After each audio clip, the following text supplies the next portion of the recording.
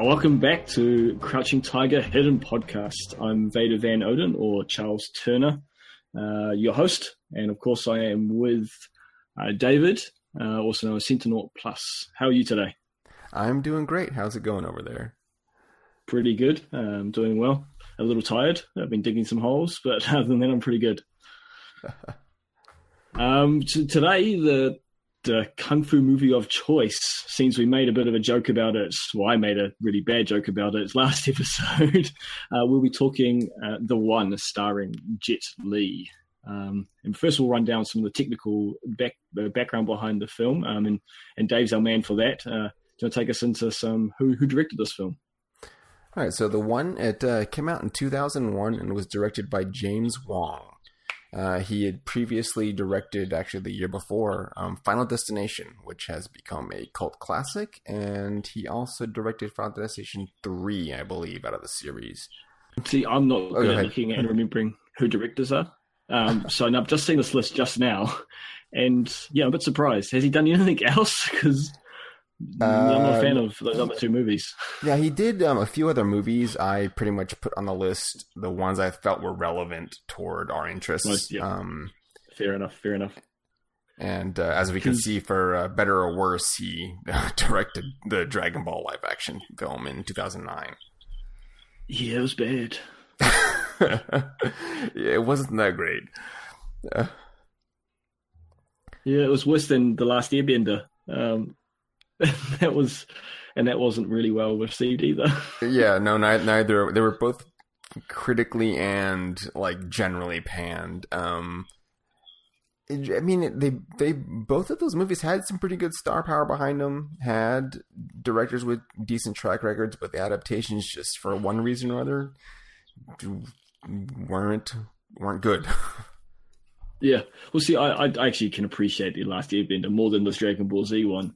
But it's just when you change the lore or the main characters too much on adaptation, the fans aren't going to be happy, and that happened with the Dragon Ball Z one. There's just too much change. Yeah, I mean, I guess don't want to get too much into that one, but they yeah, sorry. They put their hands on something that I think had one very large fan following of vocal fans, and something that was a huge franchise. And I think the starting point was they just didn't understand what to do with it. Yeah. But anyway. Yeah, so I'm just surprised that this director went into that. Yeah. Yeah, no, his track record, I mean, the Final Destination films, solid movies. Maybe with the exception of the one we're about to discuss, he might have been better sticking with horror films. Yeah, maybe. All right, I derailed us already. It's been 3 minutes. I've already done it. So continue on. Who was the fight choreographer? Our choreographer was Corey Yuen, and he's been a mainstay in Hong Kong action films, even further than the ones I've put on our list. So I selected his filmography. We have The Legend in 1993. The Legend 2 in also 93. The Defender. That's impressive. Yeah, that's a quick turnaround in 94. And then as fight choreographer, he took a break, and we have War in 2007, The Expendables 2010, and Man with the Iron Fist in 2012. With the exception of the last film on that list, the other ones were ones he dealt with Jet Li in. Okay. And so just to take it back to a little step, this film, it's more of it is a Western made film, isn't it? It's yes. not. Yes. So this is kind of him stepping out because, yeah. Okay, cool. So the Corey Yuen also was the director on Trainspotter. Yes, he was Transporter. And that starred Jason Statham, who's one of our big guys in The One. Yes. Yeah, so he's one of the lead characters. Okay, cool. So he's obviously used them. That's really cool that they kind of had that crossover. They do, and we'll find out a couple of the cast members work with each other on multiple occasions prior to this film and again afterwards. So they must have just enjoyed the experience. But yeah, you see that in a lot of big films, don't you? You get the same actors. Or like a director or something, one of the guys prefers. But I think in this case, it's the fight choreographer who takes turns directing his own movies. Corey Yuen just likes these guys, and he wants to work with the same people he can trust to get something done. No, it makes sense. Well, my little experience with stunt work and fight work, you need to trust the people you're working with because you are putting your life or limbs on the line at times. Oh, yeah. I mean, figuratively and literally. Yeah, so you need to trust the person and be familiar with the person because, you don't want to get hit in the head at the wrong time. Cool, it's interesting. Yes, our next soundtrack. Our point of note here is this is definitely, it dates the film in a way that a contemporary, or not contemporary, but a instrumental soundtrack would not have. The sound director, but the composer is Trevor Rabin, and he worked with let's see, I know he did the soundtrack for the Saw films and a few other just kind of contemporary films to this in the early 2000s. His work's pretty notable. I mean, the score that he does and for this one for sure, I felt all the themes kind of repeated. And you get a clear idea of what the musical score was throughout this until they toss in like this early 2000s. It's not alternative rock, I guess. It's very late 90s, early 2000s. Like it's very distinguishable. Yeah. So we, for an example, we have I think the hit singles from Drowning Pool, Disturbed, and Papa Roach, among a few others. Those names kind of say it all, don't they? They do, and I will say I enjoyed the soundtrack when it came out. I own CDs probably from all of those bands. Looking back, it's less of a fond memory, I guess. I mean, the music's fine, but I didn't enjoy it as much this time. I'll say that. No. Yeah. That actually speaks to a little bit about the other things I've experienced with the film, but we'll get into that once we get through some more of these technical side. The characters in the film, we've got Lawless and Gabriel Yulaw, which is a sweet name, Yulaw, is played by Jet Li. So you got Gabe Law is the good guy, and Gabriel Yulaw is the bad guy. Correct? Yes, and so he'll go by Yulaw. In the film, that's just what everyone refers to him as. So we kind of know immediately, at least by name, which one's the good and which one's the bad one. Mm-hmm. And overall, I think Jet Li does a good job of portraying a good and a bad guy. You can actually quite easily tell the difference by how he portrays himself. Yeah, they carry themselves differently. And one thing I kept looking at it, I was hoping their hairstyle would have been a little bit more indicative of the character, but it wasn't. Yes, that would have been nice. But yeah, I think he did a good job overall. And then we've got Ivan Funch. It was Funch. I think that they Funch? They just called him Funch by his last name, I think, in the film. Jason Statham. So was this the first big film he did?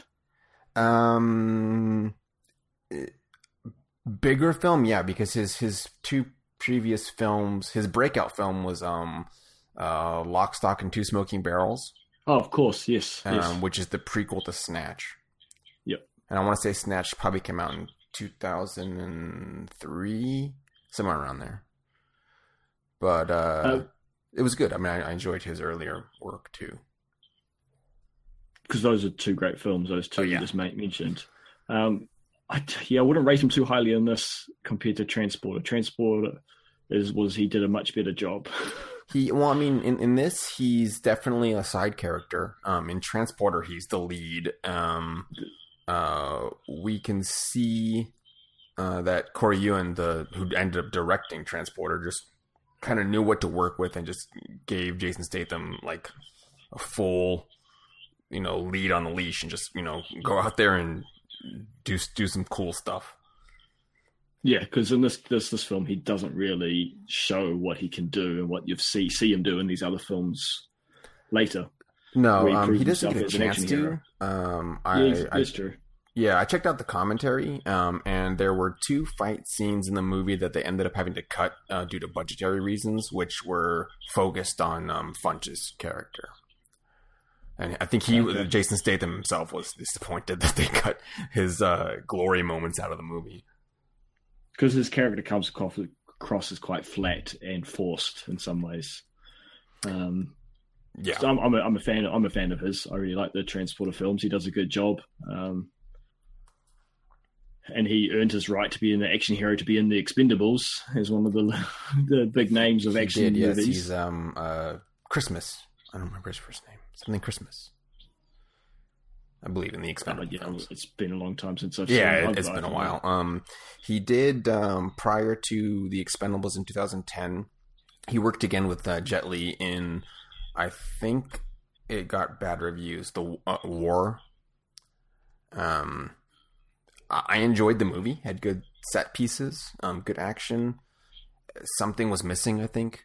I don't know if it was in the plot or what, but probably could have done a little bit better on that one too. But it was nice to see them back together again, after so many years. Yeah, that'd be cool. And then they're together again on the Expendables. Yeah, and I believe, at least on IMDb, they have Expendables 4. I think it's still not quite pre-production, but it's set at least, which I'm looking forward to. Fun. Then we have Harry Rodecker. That's Delroy Lindo. Yeah, and so Rodecker is the other NBA agent paired up with Funch. That's what I figured, but I'm terrible with names. I'm not a name. I'm a face guy.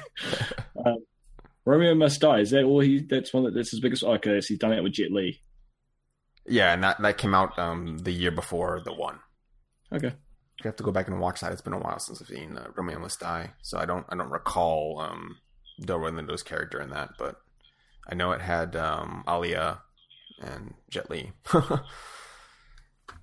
Unfortunately, I think that was her last. That was her last full role before she unfortunately passed away. I know she did Queen of the Damned. I think those are neither of those. Well, Queen of the Damned is not really a martial arts film. Yeah, true. Yeah, but definitely seeing a recurring team working together. They seem to be doing a lot of films together, which is kind of cool. I think everyone just wants to work with Jet Li. Yeah, well, yeah, he is one of the coolest guys around. I'd love to work with Jet Li. Yeah. Then we've got TK Law, which is Carla Gugino, maybe? Gugino. I'm terrible with names. Good luck. She's Gabe's wife. Yeah. We don't know her name in the alternative. We see the alternative version of her, don't we? There's 2 versions. Yeah, it was in the cast list, but I didn't include it because it's not mentioned directly in the film. And she is both Gabe's wife and then Eulah's girlfriend, I guess. Partner. Yeah. Yeah. She's done Spy Kids. Yes, and she's done all of the Spy Kids films. I just included that one because it was close. She was the mum, wasn't she? Yeah. Yep. Sin City in 2005, Watchmen in 2009, and Sucker Punch. Yeah, and the last of those is at least somewhat martial arty. Sucker Punch. Was that the one with the mental asylum? Yes. And that was actually a very cool film. It was very interesting. Yeah, the cinematography on that was really good. Like it was just a good looking movie. Satisfying to watch. Yeah, I enjoyed it. And then Wu, Archie Cow. Yeah, our one of our few repeatedly named characters. He doesn't really get much screen time, but he's constantly, hey, it's Wu, Wu, Wu, and they're referencing him a lot. So I included him in this, and also due to his filmography. Power Rangers Lost Galaxy and Lightspeed Rescue. He was the Blue Galaxy Ranger. It sounds like. So that's cool. Oh, nice. Yeah, I can't even remember who Wu in the movie. So that's how bad I am with names. They just call his name, and he's the guy that gets he's put in the hospital at the same time as Gabe. Okay. Yep. So he's on the does he get shot? But he got shot in I think the second garage scene. So yes, one of the wounded guys that we actually like hear a little bit about. Cool. Oh yeah, he's a Power Ranger. We've always got to talk about Power Rangers. I figured. All right, so I guess that's the cast and crew kind of talked a little bit about, and I thought it'd be a good chance to kind of see how the movie was received at the time, and what better way to look at the best and worst reviews. As an overall summary, IMDb. I always have trouble remembering the order of those letters, but I got it right because I'm looking at it. Is the average rating is a 5.9. Not so good on Metacritic with a 25, and we have on Rotten Tomatoes it's at 14%, which is 14? Terrible. Yes. Oh. Audience score is 51% like it, and so I guess that's closer to the 5.9 on IMDb. And where's my notes? So again, from the looks, it wasn't that well received, and all. From what I remember, we didn't talk about it last time, but Hero and Drunken Master will both have higher reviews from what I can remember. I think they're in the 70s at least. Yes, I think one was, I think definitely was. So we got, so we'll start with the good. This is Why Wait for the Matrix 2? So again, dating the film. That's the title of this review. And this is a 10 out of 10 star on IMDb. What do you have when you combine the mind-blowing effects of the Matrix with the smooth talent of martial arts master Jet Li? You have the one. This movie rocks. Finally, this is a movie that has the budget to support Jet Li's mastery and skills. Jet Li shines, and the special effects only complement what this man can do. To tell you the truth, Jet Li is the only special effect you need to see, but the $75 million budget on effects doesn't hurt either. Why wait for The Matrix 2? It's already here. I thought that was a lot of fun, that review. Yeah. And and then I guess we can. I've got a few more positive, but I think maybe we should have a negative one because to contrast that. So this title of this review: movie was boring, predictable, and a waste of money. Can you guess how many stars this review is? That was like half a star, maybe. Yeah, it's a full star. I don't know if you can do a half star on IMDb. This person, this is John Ross from Houston. Do not waste your money or your time to see this movie. Until I saw this movie, I respected James Wong and Jet Li, but now I have lost all respect for them. The special effects were cheap and overused. The acting was pathetic throughout the cast. Jet Li tried to speak English, and he failed miserably. That's a bit harsh. That's really harsh. I've seen him in interviews. His English is way better than my Chinese, you know. Yeah, for sure. The plot, which is revealed in the first 3 minutes, is simple, predictable, and painful to sit through. Do not see this movie. Sorry, too late. It's too late by about 15 times.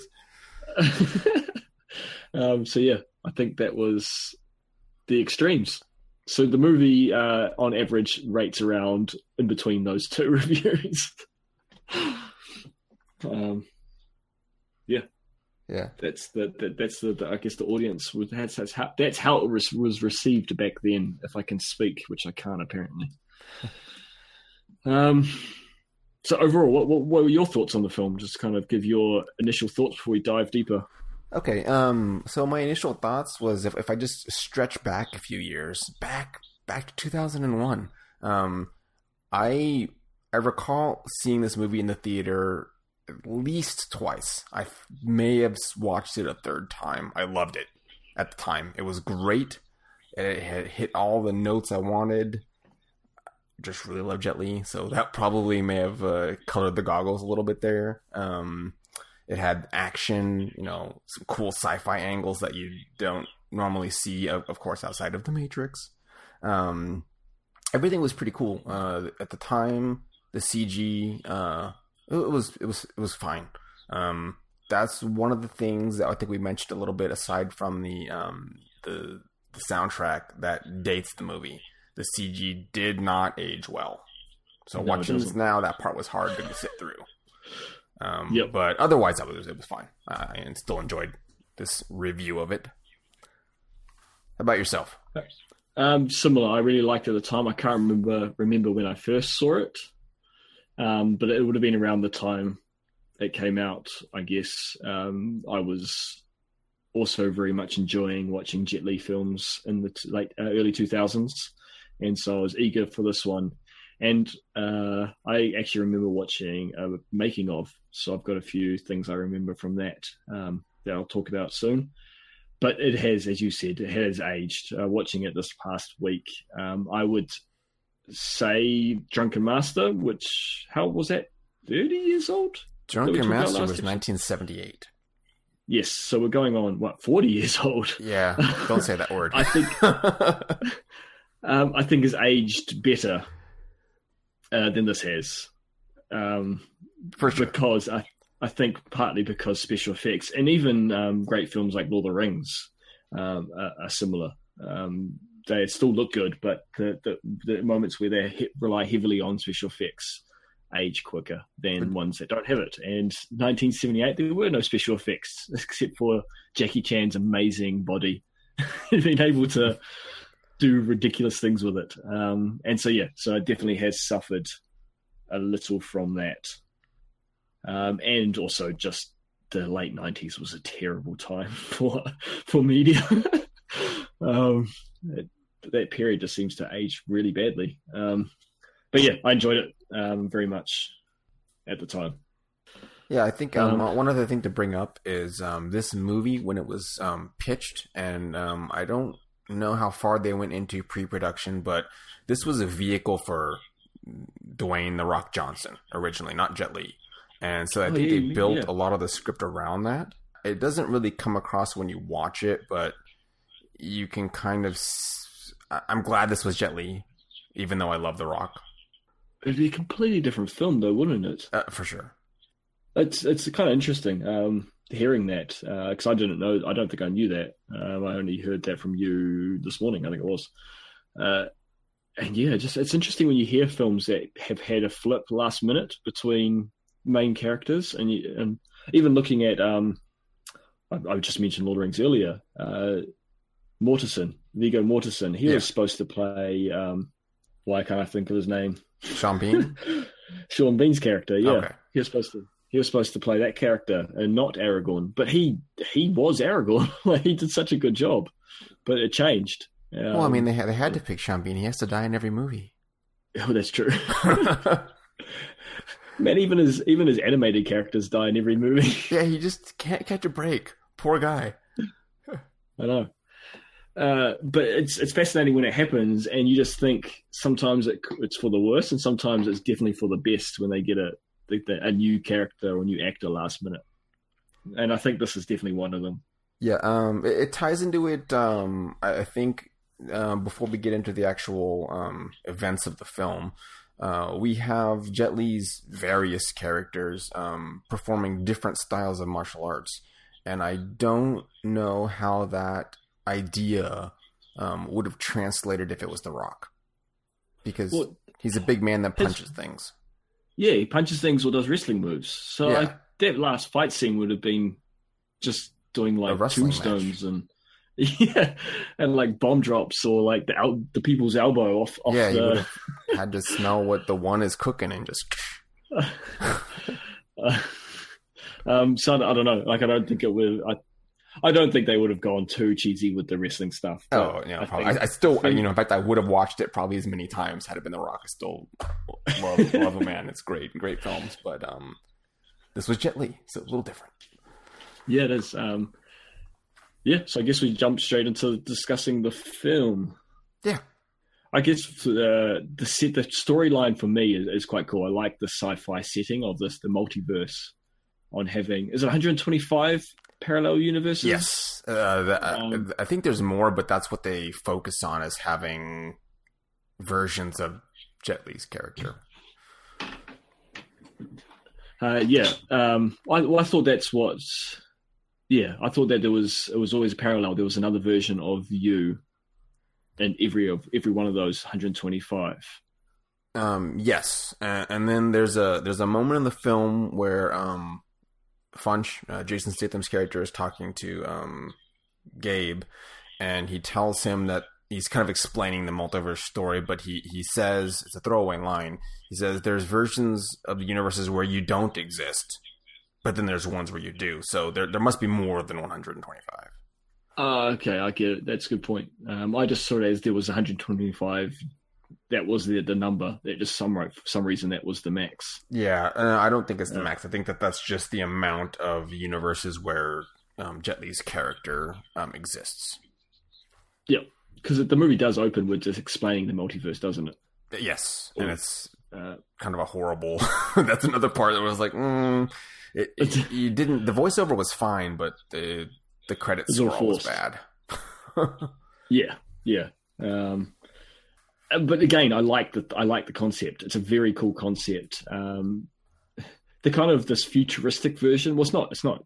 I shouldn't say futuristic, because I'm assuming they're running at the same time, but different universes have advanced quicker than others. So it's a futuristic style, but I can imagine it's the same time period. A very, very Bill and Ted's kind of feel to it. Their future universe, future selves. It kind of had that very, I don't know why, but it kind of reminds me of that. Yeah, it's that like late 80s, early 90s future. Shiny, sparkly future where everything's super clean. I had that feel. But then we kind of go straight into some kind of action, kind of jumps into action pretty quickly. And this is a terrible, evil version of Gabe's character, or Jet Li's character, isn't it? And he's getting transported to be killed, though, I guess, isn't it? Yeah, it's his transport to a death row penitentiary, I believe. Yep. Which is interesting because they're trying to keep him alive still, so he can be put to death. Yeah. I think one of the characters goes out of his way to say, "Oh, you won't be. Don't worry, you won't be killed on my watch. We'll get you there safely, so we can kill you." Yeah. So kind of Jet Li's character, he could have just waited, or is the law in the story that that he has to do the killing to gain the power? Yeah. So this will harken back to my misunderstanding of your joke in the last episode about the Highlander. Yes. If a Highlander is just killed, it doesn't transfer that force. I believe with the setting of this, you have to have killed another version of yourself to divide that power. Because otherwise, anytime someone died, your other version would just be getting stronger. And that doesn't really... I mean, it makes sense if you just want to go with that, but for the concept of this film, it wouldn't be very cool if just another version of yourself died and, I'm just suddenly getting stronger every day. Well, that could explain why you have some of these like freak athletes in this in our world, say if it was real. These people who are just like animals, they're so powerful and strong and so good at swimming or running. Maybe their multiverse other people have died and have got stronger. Yeah, it could be. I mean, everyone maybe we know I'm not getting any stronger because my other selves are just really good at staying alive. Yeah. So that's kind of the hole in the plot that I kind of picked, was how, he just like wouldn't have about people dying. Like, what if 80 of the 125 just died of cancer or different diseases or hit by a car? Does that mean the other ones are slightly stronger than the average human? But it's definitely not the one doing the killing that gets stronger, because both Yulor and Gabe get stronger.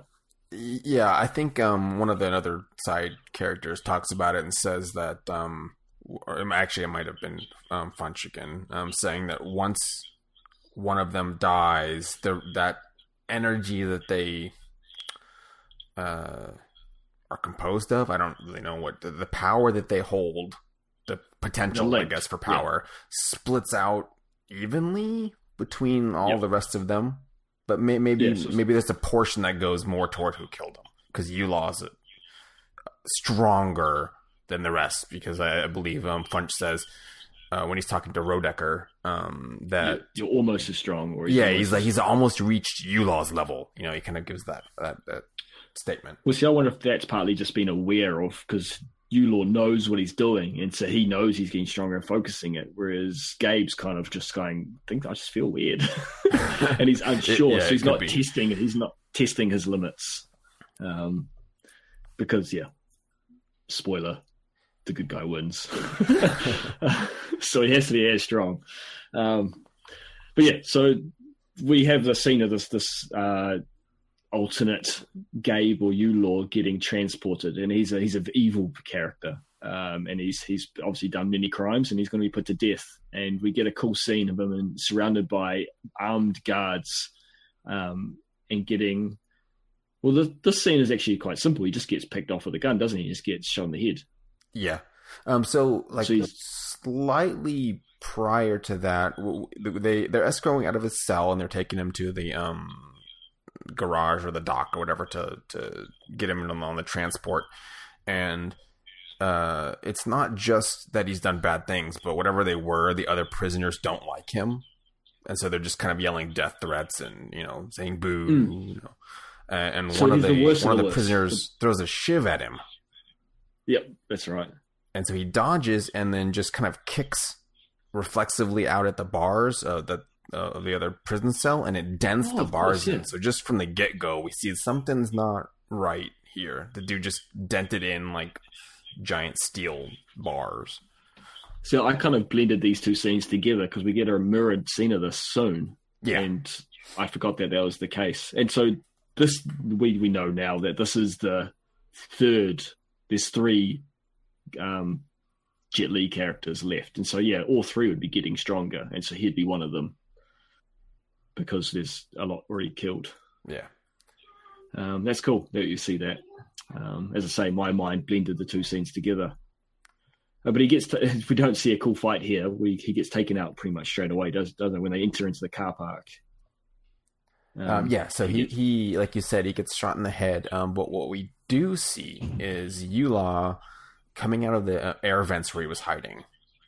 Yep. And mowing through like the division of police officers that are guarding Lawless. Wrecking shop, like he just destroys them, moving at quick speeds, able to dodge bullets, super strength. Actually, I think this is the scene again. If I may have blended the two together, as I remember very clearly from the making of, they did this. Obviously, those soldiers aren't getting kicked at super speed and getting thrown around. It was CG, and so now it's dated and looks a little cheesy. But Jet Li is filmed, if I can remember, on doing the moves. So he's doing the moves, and what they used tennis balls dangling from the roof as points for him to kick. And Jet Li does his moves. What is his choreography planned out, and they decided that they were going to remove the balls so it'd be easier to and see if he could just do it. And I remember seeing them both side by side, and this is just a testament to how skilled Jet Li is in his martial art form and how precise his movement is. He hit those exact points where the balls were without them there. Like his movement was so precise that he replicated the same scene exactly the same, like a second time. And he's not just standing still. This is covering like a few meter distance and hitting different angles and spots. And he was hitting every single one of them. And there was at least like half a dozen points that he was supposed to be striking. And he pulled it off without the tennis balls there as a reference. And that's just, that's impressive that he can do that. Yeah, I his think muscle. that scene it impressed the filming cast as well, because on the commentary they said that when they removed those tennis balls, it wasn't just one take, it was like several, and he just kept doing he was able to hit the same spots every time, bam bam bam bam bam, perfectly. Hey, good. I'm not just remembering stuff. You know it too. I'm not. I'll back you up on this one. It happened. Good. But yeah, that is just a true testament to his martial arts skill and how much of a, I guess, a freak he is. Maybe this whole plot is real and that he is like the last one. Because yeah, that is super impressive to be able to hit those same spots. Yeah, fantastic work. But yeah, he kicks trash. Yulor's character at this point. Where does it go from there? So I know there's a brief interlude. I don't honestly recall what the part was that cut in between them. So what happens is he escapes from that part because he beat up the police, but some of them are still chasing him. So that's right. This is the car chase. Runs out of the precinct and on foot is just running down like the highway or the streets, and one of the cops goes, he's going 50. Yeah, I think that's hilarious. Like, because you can see he's running faster than the cars. You don't necessarily need to have that line, but yeah, it helped. Doing the T1000 run, the super speed sprint. Yeah, so he evades the police officers by going super fast. Another testament to the one powers, and he ends up looking for a wormhole. So there's these random wormholes that appear, and I think with a certain device you're able to key in and travel to another parallel universe. Mm-hmm. And the agents we mentioned earlier, Rodecker and Funch, are tracking him, and they've been tracking him for some time. It's not just this first incident. This is, I think, kill 123 that he's committed, or murder or of himself. And so Rodecker and Funch kind of get the drop on him when he's trying to access that wormhole. Yep. Because he's got to go to that one point, so they know that he's going to be there. The interesting thing, it kind of clearly they've been chasing him for a while, and I believe it implies that what's his character, the senior partner in this, Rodecker, was Yulor's partner, wasn't he? Yes, he was his partner, and he's been chasing after him for 2 years. Yep. So they were actually partners in this MVA, multi something agency, the multiverse agency. Wow, that's bad. Yeah, the police of the multiverse. So he's gone bad, and so he's got like a personal vendetta, or kind of he's got skin in the game. He feels responsible, I think, for not stopping his former partner from committing 123 other murders. And it all started with him he was forced to kill one of himself, wasn't it? Yeah, he was defending himself against a version of himself and ended up killing the first of the other laws. Yeah, and it led to his greed for his power. Dark side, his path. Yeah, and so we get this scene where he finally catch him, which is right in time, because if they hadn't got him now, then he'd have just been right on to the next one, and there would be no story. Yeah, they had like a 3-minute window or something to catch him. Yeah, and they get him, and he gets put on trial, doesn't he? Yeah, so Funch overrides the wormhole destination and basically forces Yulaw to take the wormhole jump, but it just sends him right into like the MVA prison. Yep. Yeah, I guess we tick along. He gets tried. Obviously, he gets out because it would be very boring if he gets caught there. He got sent away to the prison planet early. Yeah, so we see the wife, and we learn a bit more throughout the movie about the different the different Gabes or Jet Li's character, and there's always very similar and similar things happen to them, but there's differences. So his life partner is the same. The same woman, yeah. Yulor, same woman as it is. But they also do mention that there may be a gay version or, different types of versions of Yulor through the multiverse who experience different things, which is, yeah. It'd be interesting to meet yourself from a different universe and be the same, but it's just that much different that you're a different person. Yeah, there was a special little documentary. It's very short on the Blu-ray that I have of this film, and in the movie they kind of just recount all 123 offenses of murder that he commits, but they show little portraits of the other versions of Jet Li. And it's very brief, but in the special features, they go a little bit more in depth and show a good maybe 20 versions. And there's a Jet Li with giant dreadlocks and a Jet Li that's fun. Gangster 70s shirt. It's great. I like that they went to that level to kind of to dress Jet Li up in different ways, because they were fun, seeing the few that you did get to see in the trial or the sentencing, I guess. But yeah, we see in the scene, he's about to be sentenced to. They don't want to kill him because they don't want there to be only one. Yeah, it would transfer all the power to the remaining one if they kill this one. I guess this is when we finally kind of learn that they're scared. They don't know what will happen once all are dead, except for one. They're worried that something drastic could happen, i.e. the universe to collapse on itself. So they kind of don't want to kill him. They need to keep him alive. But we see this partner, this lady. What's her character's name again? It's KT in TK. Yeah, TK.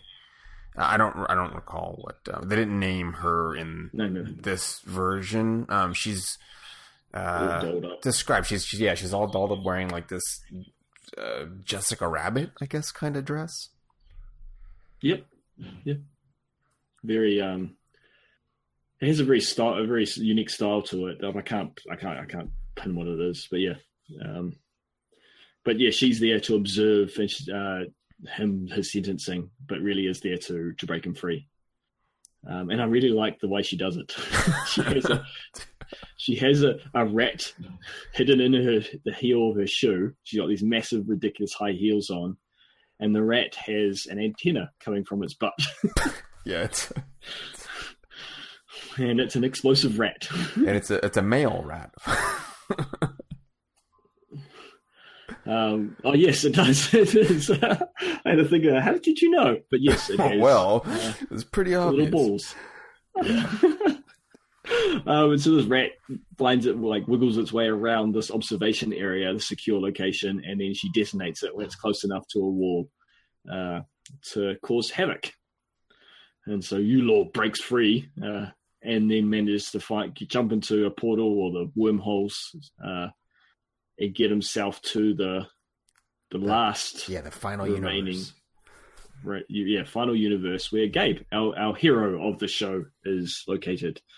And this is where we get that scene I mentioned earlier. Is you get it's the parallel to what we had just seen, but instead of it being Jet Li's character who's been transported, he is the one. He's the transporter. He's one of the cops, and the character the person he's transporting is, in this case, is not actually going to be put to death. He's going to witness protection because he squealed, and that's why everyone hates him.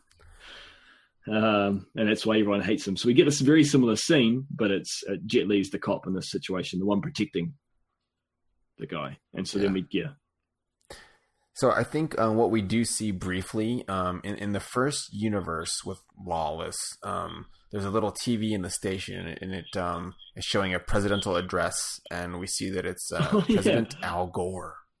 Surprise. Yeah, that's right. And in this, the more recent, or I guess the second iteration with Gabe Law, it's probably supposed to be our universe. There's a President Bush giving the address instead of President Gore. That's right. That was quite funny. Yeah. Trying a little political stab there, and the different alternatives that could have happened if a different president was elected.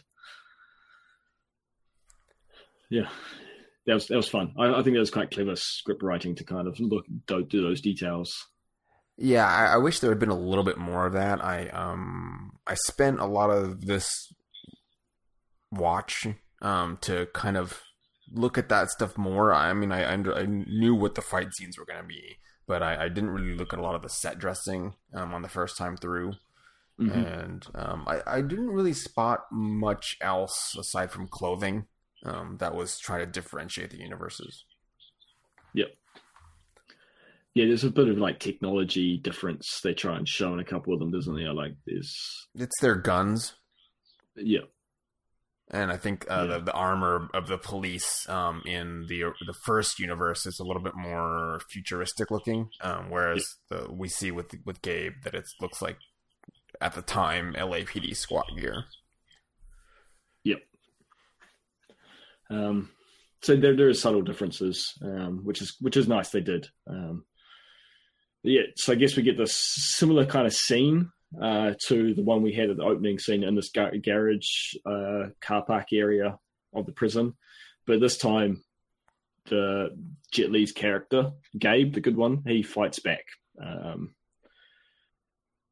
And yeah, there's chaos because U-Laws just opens fire on all these cops. There's lots of return fire. Gabe, he ends up doing a runner, doesn't he? Again, it's the same thing. Ends in running.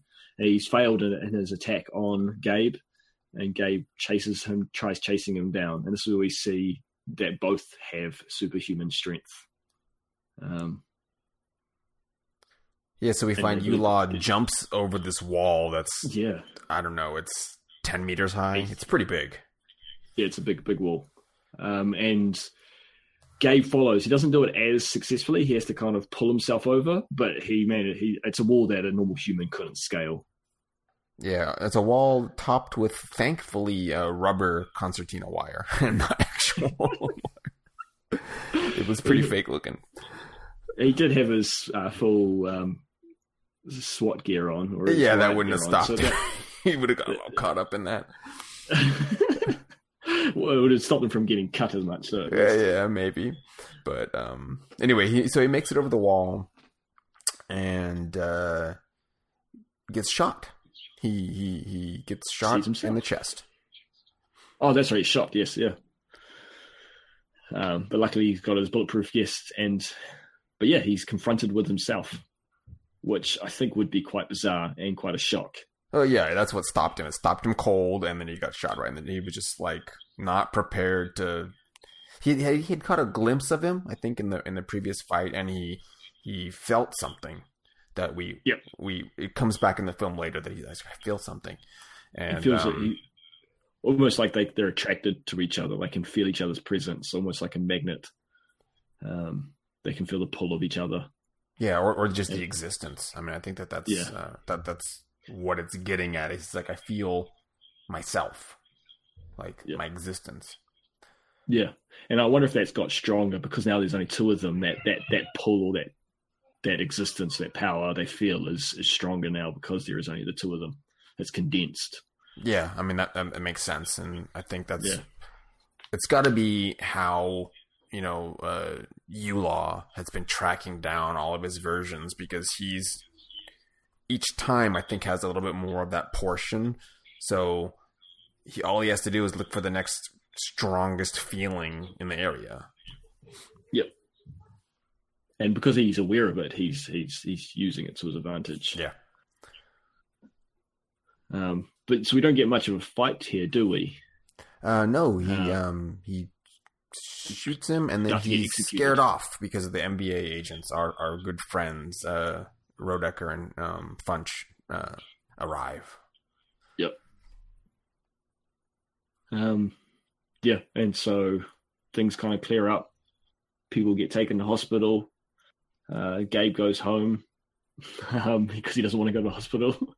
Well, he's fine. He's like, oh, I just look, shot. It just got shot on my vest. Didn't hit me. And I guess that, again, because he's stronger now, that would be less. But to the average person, he would... Yeah, he would have been down for a little while. I mean, I think in this even, he still passed out. Yeah. I guess I kind of want to get into the actual fighting. There's not a lot of fighting there at the moment. It's all just gunplay. We want to talk about kung fu and martial arts. So what's the kind of next key thing? We've got the scenes here. I guess the hospital, isn't it? Actually, so right before the hospital, he comes home and he's talking to his wife, and she's urging him to go to the hospital to make sure he's checked out all right, and she brings up the fact that she knows something's different with him. She's like, people get older, they don't get stronger, they don't get faster. And she may have said that at a different point in the movie, but she's aware that there's changes going on. So she wants to him to go in and get a CAT scan or an MRI, something to make sure he's all right. And he says to her, he's like, I'm fine. I need to kind of clear my head a little bit. That's so right. He goes up to his it's like a study, and on the ground of the study there's a mandala. It's like a Taoist mandala on the ground, and he spends we get a few moments here watching him go through a form. It's the style of martial arts, Bagua Zhang, and he's kind of making these circles and walking the mandala and centering himself before he goes to the hospital. Which is cool, and this is kind of our first martial art real kind of scene, isn't it? We actually see some controlled. It's a really cool scene. I guess that's what this film's missing from most kung fu films. It doesn't, like I said last time, I really like my training montages, and there's no training montage in this film. There's no training montages. It's a lot of gunplay. It's a Western film injected with, it's not really Eastern mysticism. I mean, there's a little bit of that, I guess. This idea of energy. It's pretty Buddhist, really, when you look at how reincarnation works in Buddhism. It's not you don't die and then are reborn as another thing. So in this, like, that energy flow is present, and that's kind of why we see Gabe's character using this circular kind of martial arts, because it's that sort of wheel of life idea. Yep. Yeah, China, yes. And I like that. That is, he's in turmoil because he feels like something's wrong. He's kind of seen himself. He's freaking out, and he's using his training and his to kind of give him some grounding and help him stay focused and think clearly so you can work out what's going on. Yeah, basically, which is what we saw in the final montages of like Drunken Master or something. It's that point where they realize the thing they have to do, or just becoming themselves again. Yep. Nice. So the wife forces him to go to the hospital after he's kind of anyway, and because there's such chaos there, the rest of his squad or his team are at the hospital taking care of and watching over those who were wounded by Yulaw. Yeah. And so they're all there. And so there's lots of dialogue and discussing with them. But this is where it starts getting, we start seeing the playing on Yulaw's smarts. I guess he's using the fact that he looks the same as Gabe to trick people, because they get confused. And Gabe gets into trouble because he looks like the guy who's shooting people. Yeah. Which he didn't tell anyone previous to this, so they don't understand that there's basically a twin running around doing bad things in your name. And so we get some really cool scenes of Yulaw pretending to be Gabe, and then Gabe like saying, "Look, I didn't do anything." What's the, I guess, to move things along, I guess we want to, right, so we don't want to spend too much time talking about every scene. the main pointer here is that Lou Euler turns up. They end up being in the same clothes, which is a little convenient. They're both in just police overall kind of gear, aren't they? Black, dark overalls. Yeah, it doesn't really show where Eula got them, but I wasn't too worried about it. I just kind of like let it go. He may have got him off one of the other police officers that was wounded in the hospital.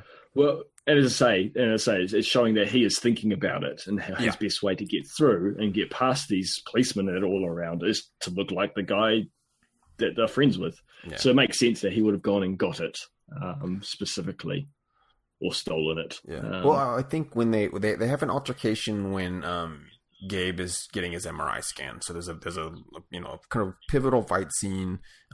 Nothing too crazy to talk about there.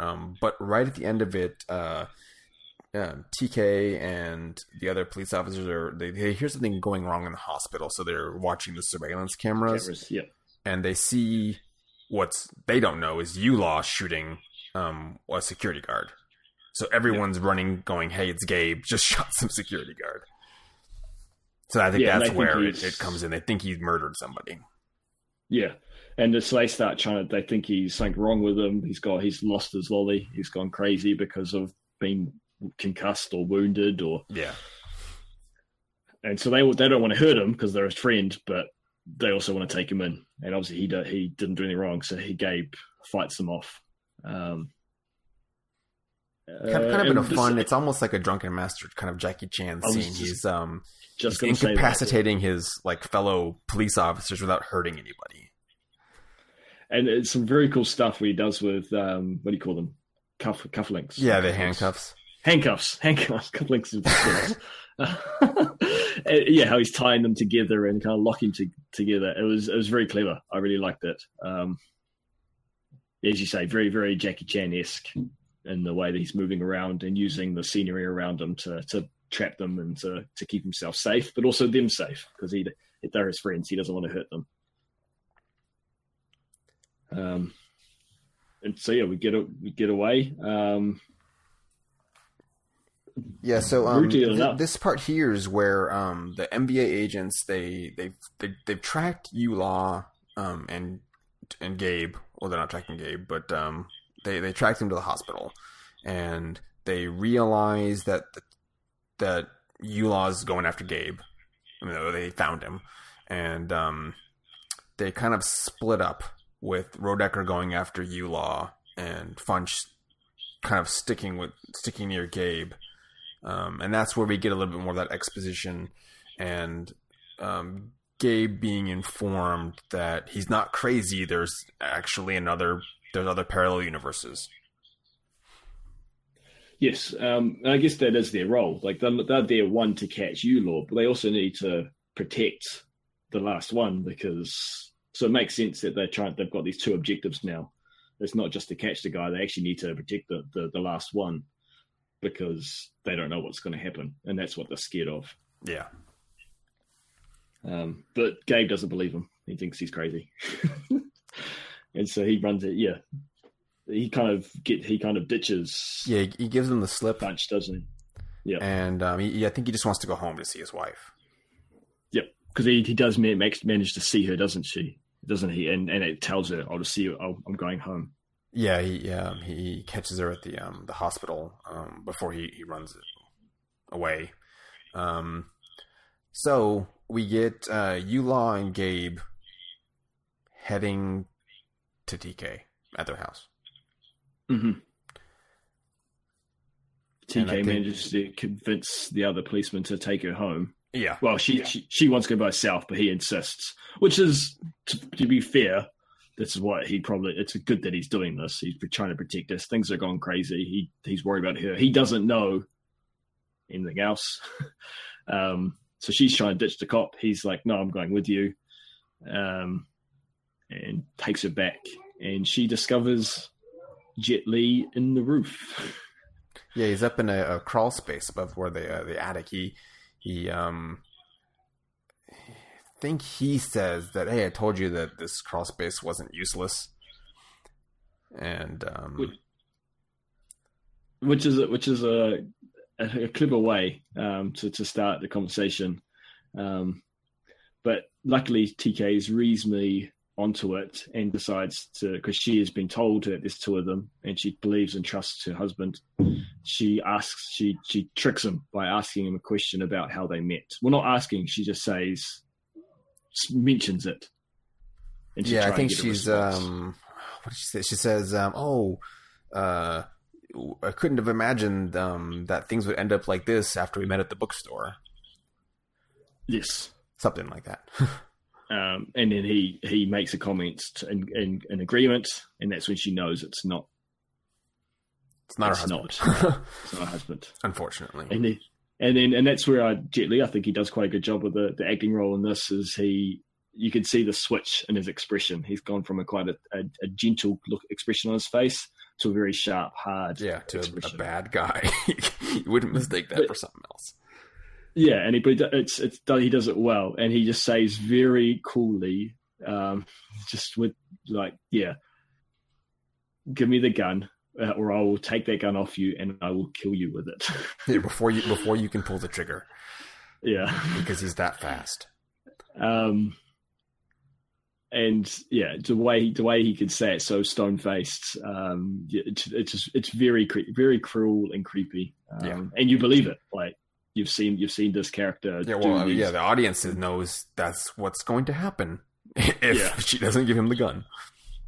And then, obviously, because we need the hero to have motivation, he arrives around this point, but he is on the outside of the house trying to sneak past the stationed police officers protecting the house, and can see through the master bedroom window, and sees his wife get killed. Spoiler: she didn't make it. Yeah. Which is not very pretty, not very nice. To see her she's just murdered.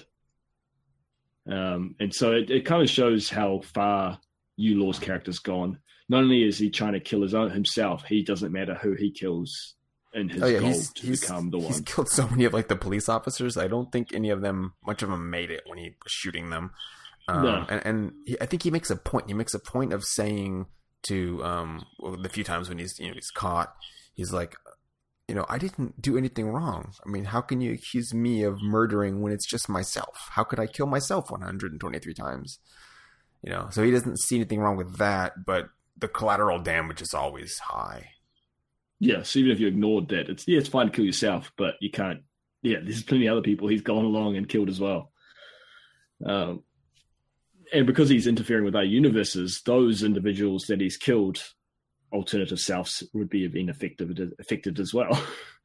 Yeah, so, I think that goes to the world building where I really think you have to actually kill yourself to split the power. I think just a natural death or even someone else killing you isn't going to do it. Yeah, I guess that's the caveat that you have. And it doesn't show that, but I mean, we see enough of the doubles, throughout the film that they don't seem to have been affected.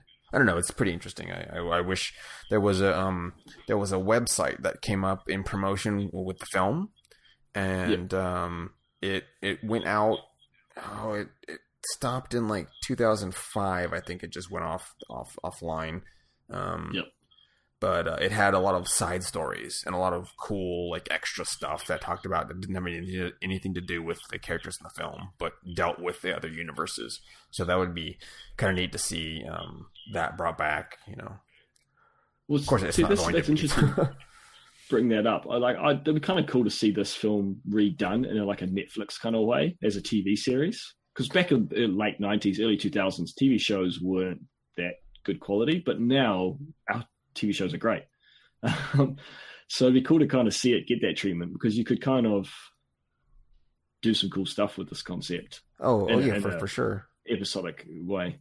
Yeah, there's I don't know if you've seen it, but there's a film with Jim Caviezel called Frequency.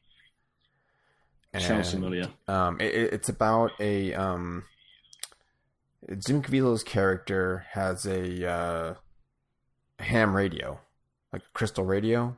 Oh yeah, that is a super cool show. Yes. Yeah, so and his daughter. He's speaking with his daughter. Yes, so that's the movie. Now they took that plot and then they just made a Netflix like series on it.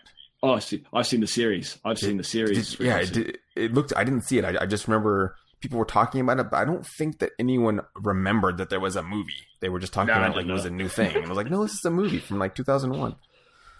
No, yeah, see, I know the TV show, the Netflix one. It's very good. Yeah. If you get a chance, watch the movie because the movie was just as like it's a good movie. Dennis Quaid and Jim Caviezel. Cool. But yeah, I really like that concept, and so yeah, something like this could be played with a bit of more of a modern eye running over the script. Yeah, and maybe more practical effects and a little bit less CG. Or I mean, the stuff today looks pretty good. It lasts longer, I think. It's just it is dated. But yeah, I guess where were we up to? Just I guess we can move pretty much into more of what happens in the conclusion, because what I remember, it's mostly just filler now. Like we just kind of get some more talking about the different multiverses and exposition, stuff we've already covered. Yep. We have motivation for Gabe now. He is angry. His wife is being killed. So now he's happy to go. I guess there is the fight scene. There is the fight scene between Jet Li, Yulaw, and Rodecker. Yes. Ex-partners. My issue with this is it's an okay fight scene. The Rodecker's actor, I don't think he's as physically capable as someone like Jet Li, so it's always going to be limited. Yeah. My other story-wise, I have a problem with it, is Jet Li is super strong. Bends metal, punches through car doors. Rodecker's character wouldn't have a show in this fight. One punch and he'd be dead. So I kind of have an issue with that. Like, I think there needs to be showing why these agents can keep up. I wonder if they have some technology or some advancements that help them be stronger. Yeah, I don't. It didn't get into that. And to speak to that point, I mean, they do show that he's clearly outclassed. I mean, he didn't turn into a bloody mist, when he got punched, but he for example, he headbutts. Rodecker headbutts Yulaw, and it looks like he concussed himself just doing that. And he goes to punch him in the throat, and Yulaw is so strong, he just puts his chin down and pins Rodecker's hand to his neck and just crushes his hand with his chin. There is definitely an outclass this, but he seems to hold his own too much in some ways. Like he still managed to keep fighting. Yeah, and I think it also has to do with their partnership or their former partnership. Yulaw has something of a respect or some kind of allowance to Rodecker because he could have killed him at any time in the last 2 years of them doing Good this. Point. Yep. So I think it's this challenge or something to like have fun with. Yep.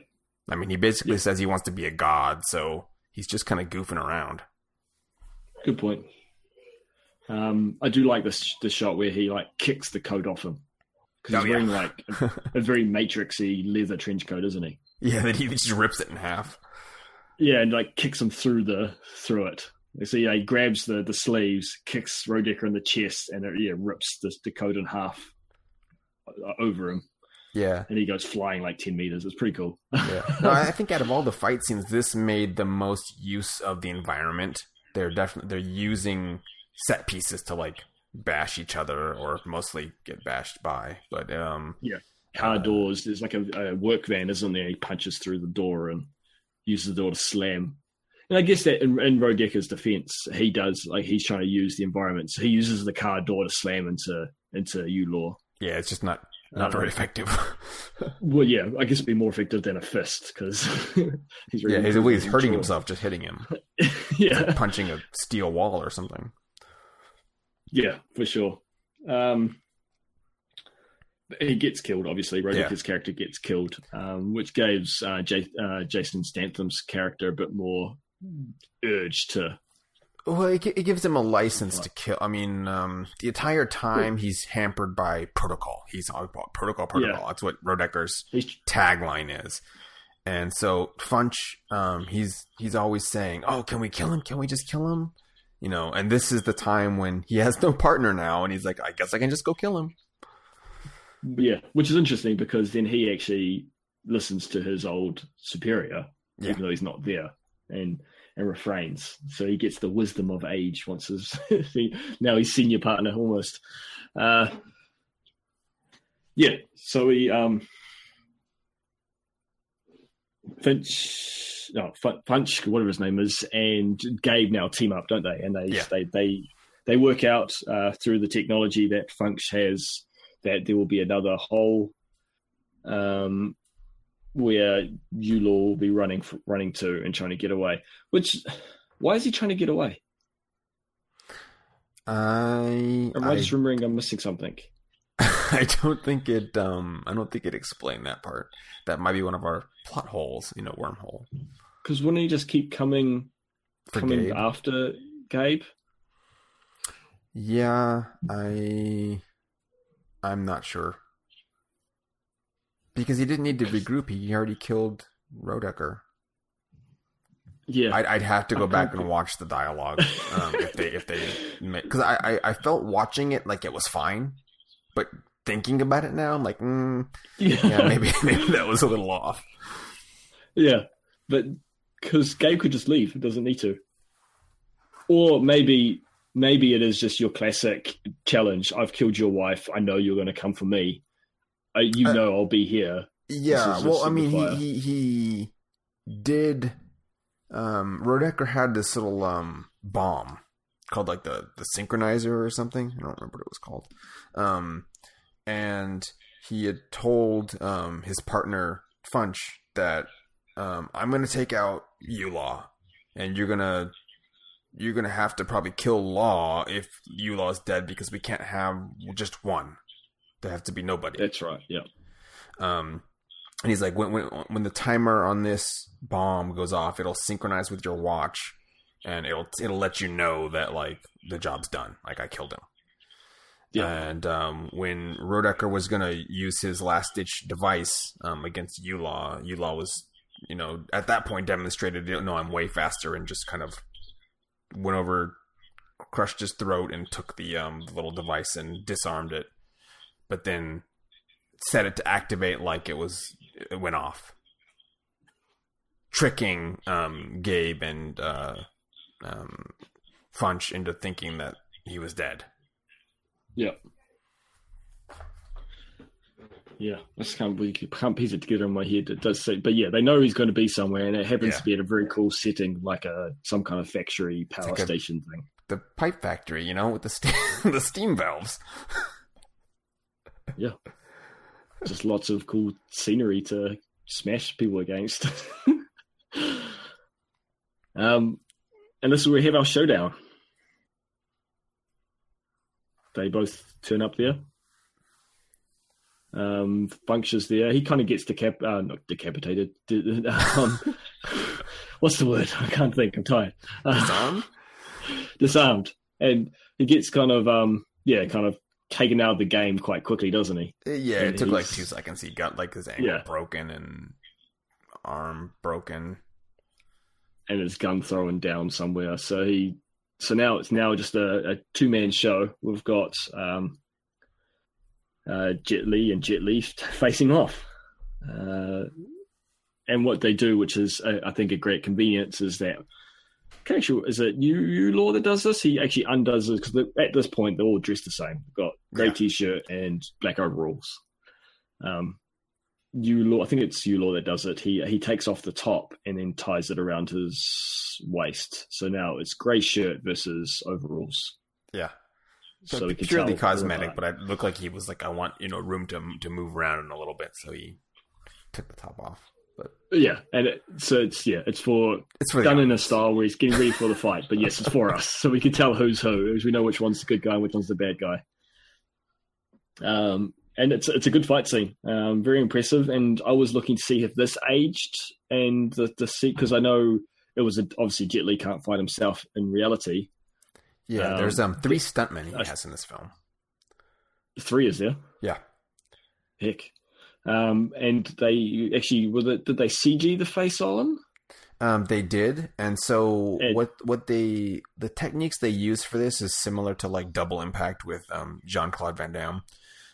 What they did was 90% of the time when you're watching them fight, you're only going to see one of their faces. Like the camera angle lets you only see the back of someone's head and one person's face. So you can tell by the hairstyle that it's not Jet Li. Like if you're watching this closely.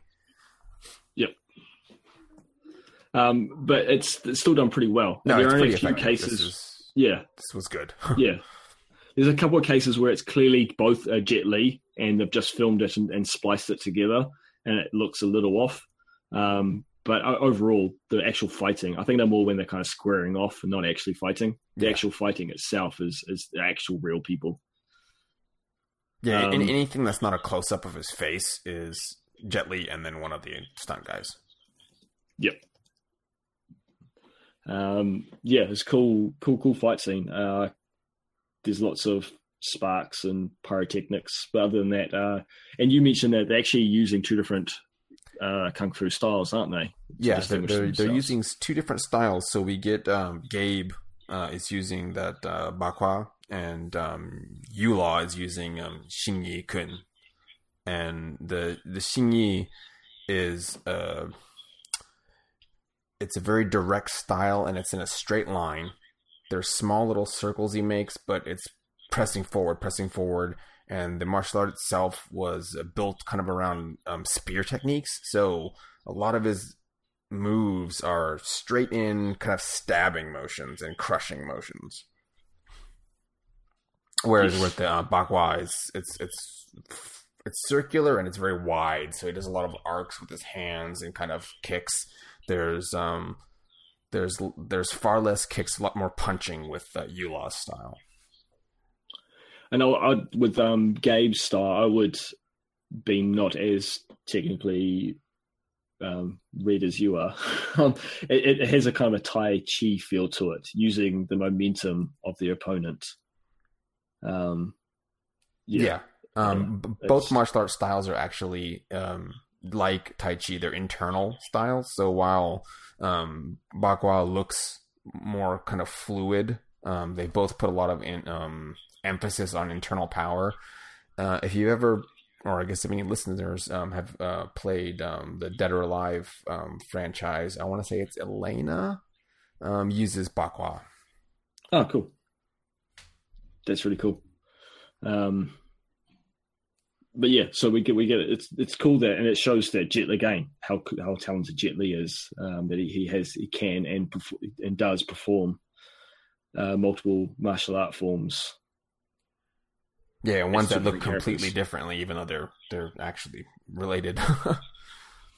Well, yeah, it's still impressive. Yeah, for sure. I mean, it made me want to study one or both of those styles at the time. Unfortunately, I wasn't able to get a chance, but there's always the future. There's always time. Yeah. And obviously, with the sci-fi setting, it ends in a wormhole setting where they all get sucked in. Time runs out. The fight concludes with Gabe winning, showing and outdoing the evil, showing that good always succeeds. But they all get pulled through to the wormhole to this. It's the NBA agency. NBA, yep. Some of the place where Jet Li, Yulaw left and escaped from, kind of the detention center. And there's a quick scene of a little stressful moment where you think Gabe's going to be labeled as the bad one, because Yulaw, having gone through the portals before, was able to handle it better and was able to become more functional, and points to Gabe and say, he's the one. It's him. And being terrible policemen, like, okay, it must be right. And just taking the dude, and they're going to sentence him to be sent to, do they call it purgatory, or am I remembering that? It's the Stygian penal colony in the Hades universe. So that they doubled down on making it sound like hell. Yes. But yeah, we get a quick moment where you think that the wrong guy is going to get punished and sent there. But earlier in the movie, Yulor takes it. They have a point of him taking his ring off because he's got to go into the MRI scanner. Yeah. But I don't know. It's only magnetic metals I thought they worry about. Whereas rings usually aren't magnetic. It's like gold or silver. But anyway, it doesn't matter. Yeah. Well, I mean, they told him like all jewelry, anything to take off. They were asking him about specific implants he might have. So that's true. So maybe they are. I've never had one, so I don't know how. Yeah. Although my son had one a few months ago, and I went in with them, and I didn't have to take off my necklace, and I could feel it pulling towards it, which is kind of fun. But yeah, he has his ring off, and they specifically show that he's got a tan line or like a mark from the ring, and so Funch looks up and sees the ring mark, and he's like, "It's the wrong one." And so yeah, this dramatic scene of them switching, and then Yulor getting sucked in. It looks like it's painful. No matter how many times you've done it, it seems painful getting pulled between. Yeah, it's like you're pulled apart atom by atom or something. It's there's like a sickness involved with the transport, which it affects everyone all the time, every time. Which is kind of it's interesting. I think that they wanted to in the commentary they really wanted to show that it's not it's a process. I think the director or someone was like, we wanted to show that it's something you would only do once and not want to do again.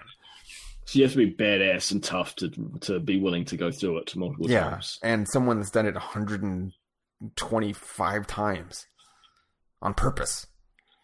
Well, it would be twice that at least, wouldn't it? Because he's gone there and back and forth and here and there. Yeah, maybe that's why he went crazy.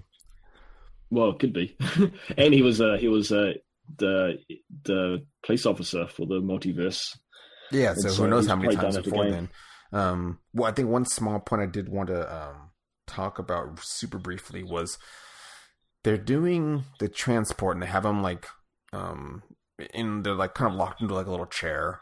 But even when they're just the agents freely going around and being pulled through the wormhole, I wanted to know what determines what gets sucked into the wormhole. Because it gets their clothes too, but not like the gravel or the ground or or the chair. Why didn't it suck the chair up? That was bugging me the whole movie. That's true. Like, I guess they didn't want to go down the Terminator route, which I like that they do this. It creates a fun scene because you get Arnold Schwarzenegger showing off his beautiful muscles. But it makes sense that it's only the flesh or the physical thing gets sent through.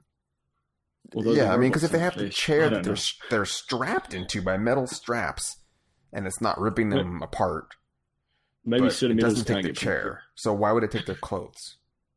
Yeah, exactly. Small details. It doesn't matter. But that just was a part I wanted to like at least bring. Maybe one of our listeners can let us know.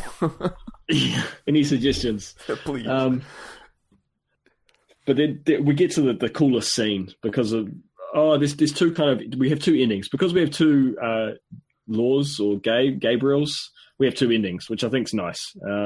We have the one for Gabe, where this kind of Judge Dredd type character was like, I don't care, he's punished. Like, he doesn't care like what happens to people. It just he still has half the strength of the remaining laws. Yeah. So basically, because Gabe comes from a non-inducted universe, I think they called it. They don't know about the multiverse. Yeah. He has to go back. And then Funch is like, but he's a murderer. Well, he's not, but and the people back in his universe think of him as a murderer. So he's just going to get put to death or whatever, depending on, well, it will be put to death because we know the death penalties in that state they're in because the other people were going to be put to death.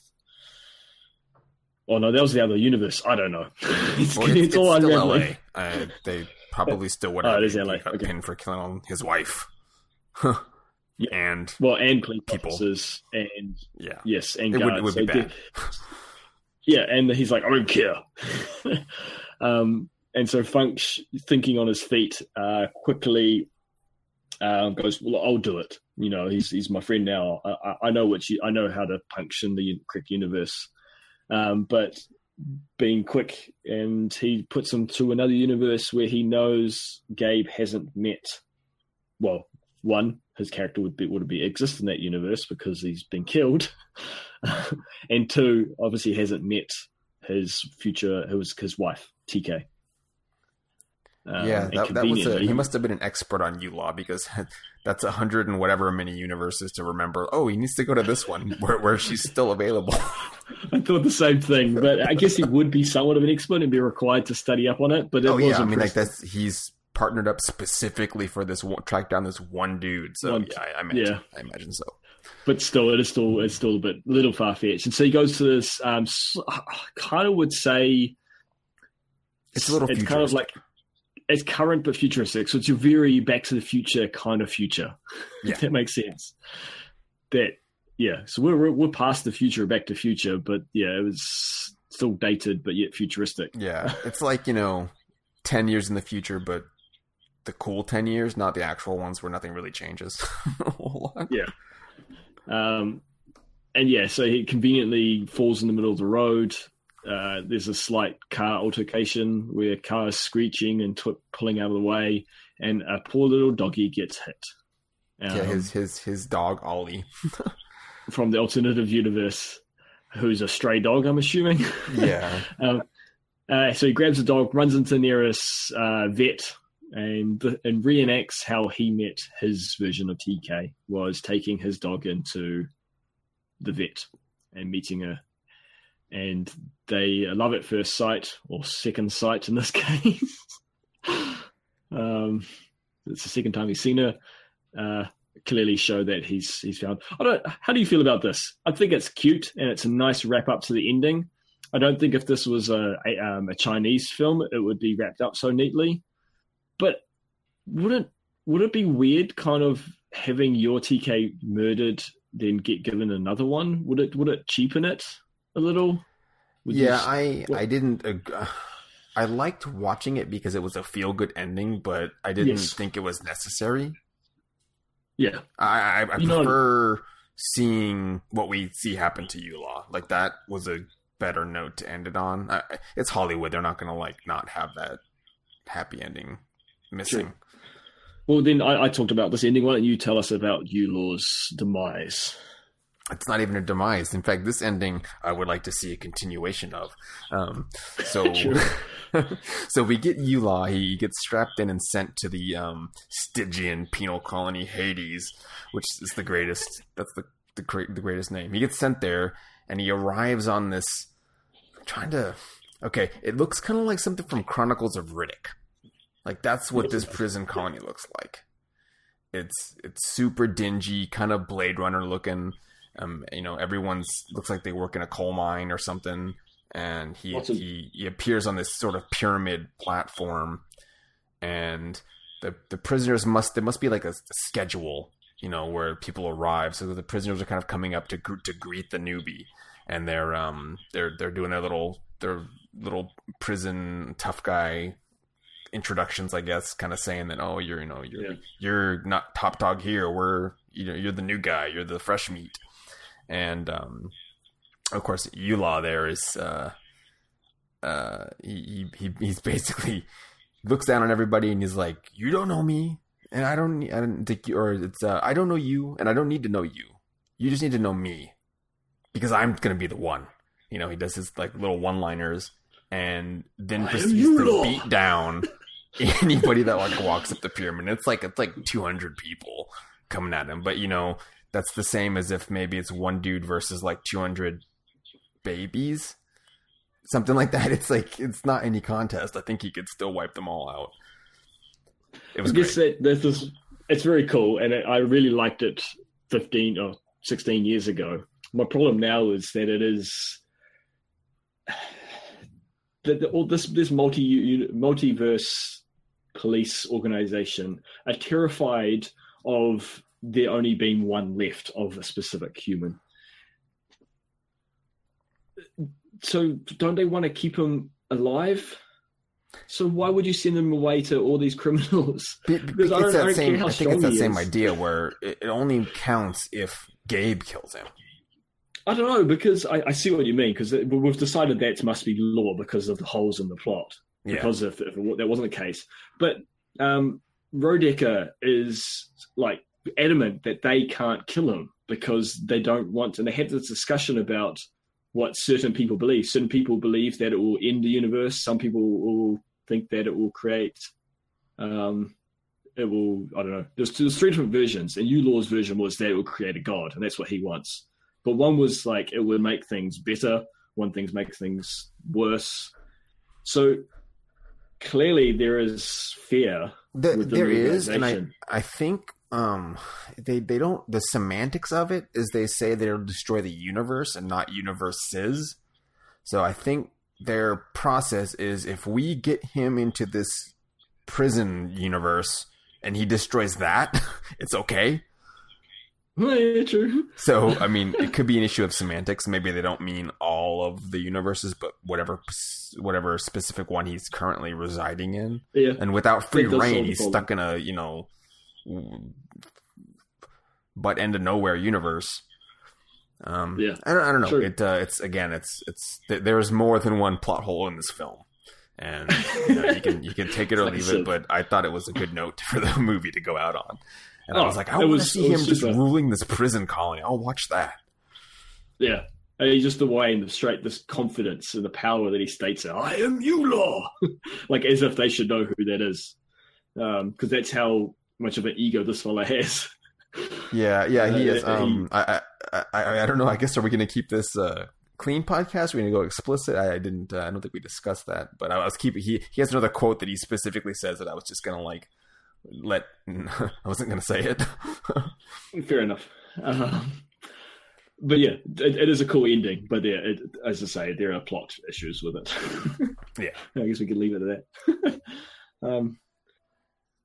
But yeah, I guess we should summarize and end up. We've gone over time what we planned, but yeah, by quite a bit more than I think we meant to. So what are your feelings on this movie now? As I say, I think I definitely enjoyed it less this time round. It was still a lot of fun, but I think that storytelling has evolved and improved quite drastically since then. That it does suffer and has aged. I think I'd enjoy watching something like Drunken Master more than this.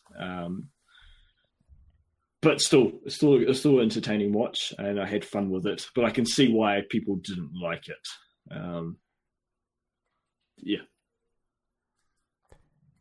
Yeah. I mean, I feel pretty much the same way. I think at the time when I first saw this, you know, admittedly with repeated viewings, I don't think I had the breadth of experience as far as certain films to kind of get to gauge it a little bit better. But now I've seen, I can't even imagine how many movies I've seen at this point. But as a whole experience, it's lacking.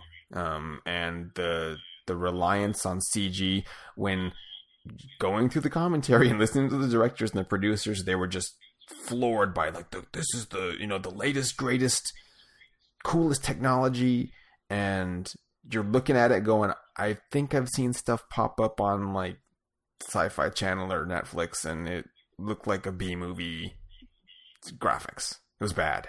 Yeah. Yeah. That part it wasn't, you know, Weta Workshop or something, or ILM or any, you know, it didn't hold up, as far as that portion of it. The script, could have been a little bit tighter. I think it suffered from two different directions. Like I said, I don't know when they decided that it wasn't a Rock movie, but a Jet Li vehicle instead. And I think that probably hurt it. Yep. Yeah, I can imagine that. But I mean, overall, it was enjoyable. I like the music, the actual Trevor Rabin soundtrack, not the alt rock parts, a lot. I mean, I used to listen to that quite a bit, and I still have fond memories of that. I think more than the movie, if that makes sense. I like the music, and I think the association that I get listening to that reminds me of the first time I saw it. But watching it doesn't remind me of the first time I saw it. The nostalgia gets you every one time. But overall, it was good. I mean, I'm glad we took the time to, even if it was off of a joke, to go back and watch this film. Yeah, very cool. I guess that wraps us up then. I guess where can the folks at home find you on the interwebs? I am on Twitter at Sentient_plus. That's pretty much it these days. Cool. And I am Vader Van Odin on Twitter, but you can also just find a website, vadervanodin.com, which is the placeholder for most of my internet shenanigans. I have a YouTube channel with my son where we do gaming videos and whatnot, and we're just building that website. And so I'll put a place on for this podcast when we get up and running. So expect to see that there too. So again, thank you for listening. If you've got any suggestions on movies or your favorite Kung Fu film you'd like us to cover, this is still a work in progress. We're trying to improve the format and template and whatnot. So any suggestions or films or what you'd like us to discuss or focus on, would be muchly appreciated. Find us on Twitter and send us those suggestions our way. But again, thank you for listening, and I guess we'll see you. Well, you'll see you next time. Well, no, you don't see us. This is a podcast. You'll hear from us next time. Next time. Right. So that's a bye from me.